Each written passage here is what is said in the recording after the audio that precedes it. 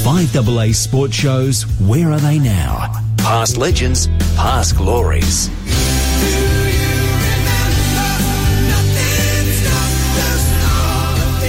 Love this segment, and we're taking a little left field step with this one. This man has been involved in football well over 40 years with the Norwood Football Club, the Glenelg Football Club, the Adelaide Crows Football Club. Built our facility. Built the new facility that you see there now, and it's just been an amazing career. He loved me. He was considered Graham Corns' right-hand man at one stage. Not sure he wants that title. G'day, Trevor Jaques. Oh, God. G'day, Jimmy. How are you? Good, mate. Excellent. G'day, Rowie. Thanks for doing this, mate. Really appreciate it. You know, they call it Where Are They Now? Am I right in saying you're at the Adelaide Oval? Yeah, I've just stepped out of a meeting of ambassadors and that of the Adelaide Oval.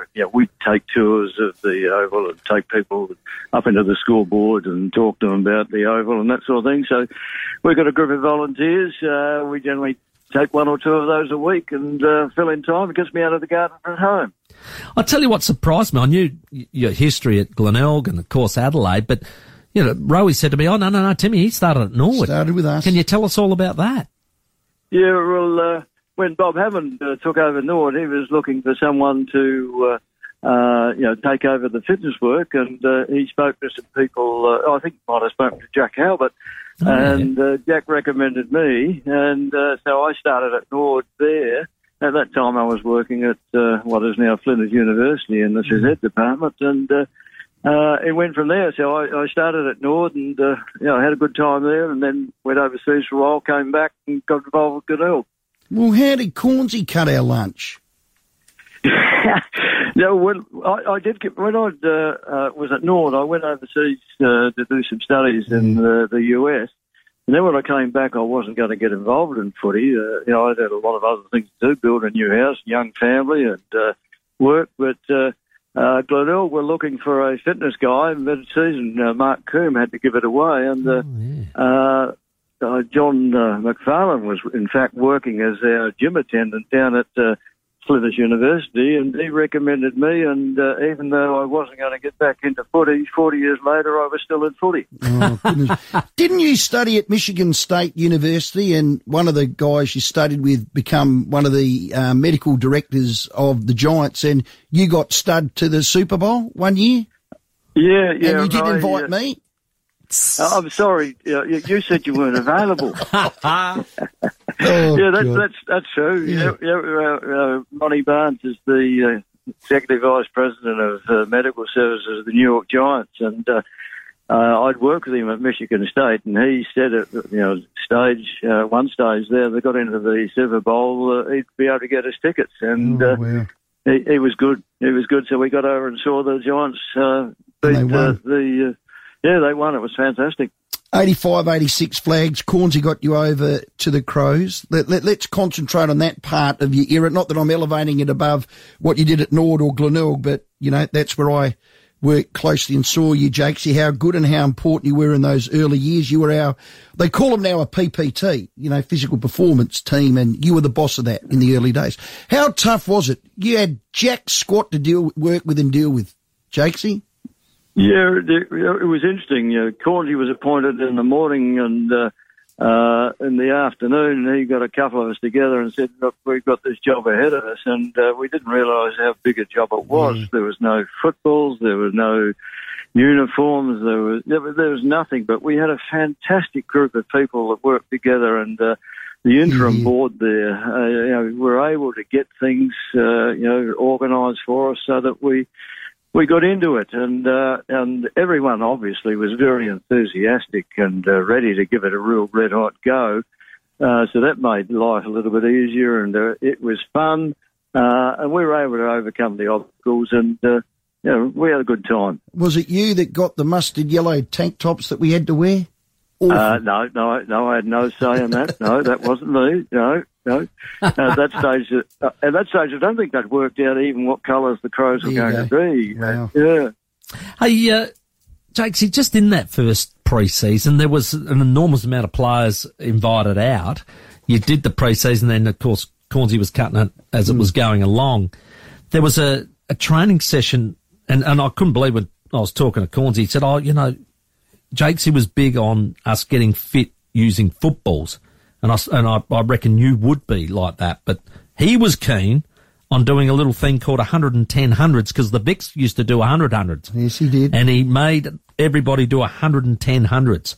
Can you remember that session? Because a friend of mine, well, he got cut the day after that. He's still dirty about it. Yeah, but it's a true story. We were looking, obviously, at the Vicks as our guide and as our aim and that sort of thing. And yeah, you're right. They did 100 hundreds, and it seemed to be an exhausting thing. And as Cornsey said, well, if they can do 100, we'll do 110, and we did. And most of the players, including the fitness guy, did the 110 hundreds. I'm still trying to recover from it, but they did it. Yeah, I won't tell you who my friend's name. I'll just give you his initials, George Fiacci. So, he's still sooking. He's still having a sook about that. Oh, it's classic. We still remind him too. It's gold. Hey, mate, can I just go back to you? When you were at Norwood, I heard from Cornsey, he reckons that there was a little room next to the opposition change rooms. And he reckons that you could sit in there and actually hear what the opposition coaches were saying. Yeah. So did you get that information, take it back to the head coach? I've got to be careful here. Don't incriminate yourself, Trev. Bobby's no longer with us. But Cornsey wouldn't tell any fibs, but he knew. So there was ways and means of doing that, but then there were ways and means of stopping it if the opposition were doing it to us. Hey, mate, in those early days, of course, there was the infamous Rapid Bay camp, and I did speak to Cordsey. I said, surely Jaques wasn't involved in the firewalking episode. He said, no, Jaques was right at the back, didn't want to put a bar of it. But can you remember that particular camp? And gee whiz, what a moment that was.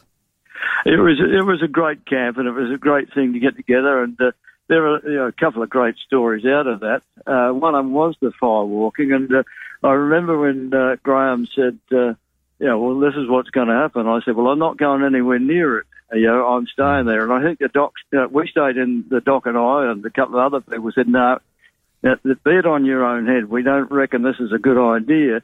And I said, I can walk on water, but because I can swim if anything goes wrong. But I'm buggered if I'm going to go and do anything walking on bloody fire, because I'm not fireproof. So it did happen.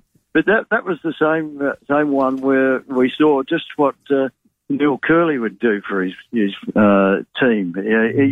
Curls, we all know how much he loved his players and so forth. Well, Curls got into real trouble because we had to sleep outside in tents and whatever.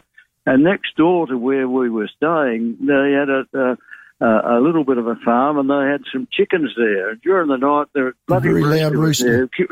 The rooster was crowing and carrying on, and so Curls has climbed over the fence and wrung the rooster's neck, and got into real trouble because Pegged it on the line. Pegged it on the line, I remember.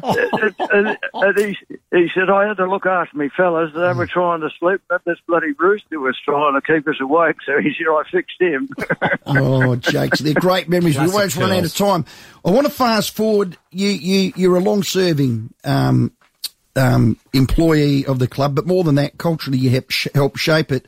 Was one of your crowning glories actually designing and project managing our West Lakes home? Yeah, it was. When I finished doing some of the fitness work, and Craigie came in, and Stephen Schwert was there, Tricky came to me. He said, we've got this project. We need someone to be the project manager of it. And he explained it to me that we were going to build a new home, and it was going to be the state of the art. Needed someone to direct it, and it was one of the great things that I've been able to be involved in was the development of that. Part of which was there was a museum. We had a terrific museum in that, which is no longer because moving to Adelaide Oval caused some changes and that sort of thing. But yes, I was involved with the builders, closely involved with the builders and the designers and such like, as were a number of people.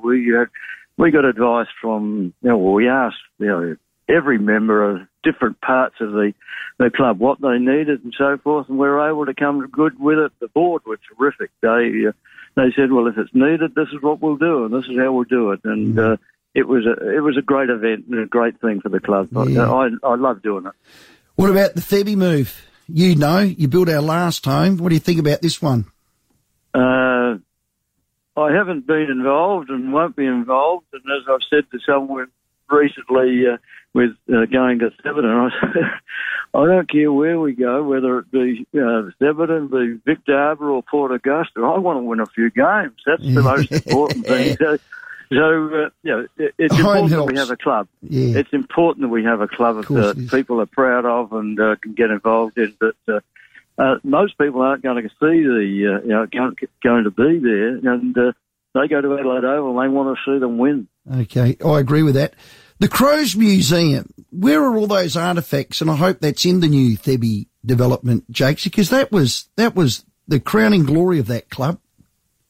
Yeah, there was a lot of good historical stuff. For a young club, we were able to collect things that other clubs would have killed for. You know, we had our first set of jumpers ever worn and all that sort of thing because we had that opportunity, and it was good. A lot of it has been in storage since, and I'm informed that there will be ways to display it and interact with people with the artefacts we've got, the way that is appropriate in a modern sporting facility, which it will be. It might not be a museum, but there will be different ways of doing it. So the stuff hasn't been destroyed or thrown away. It's still there, and it will be used. Yeah.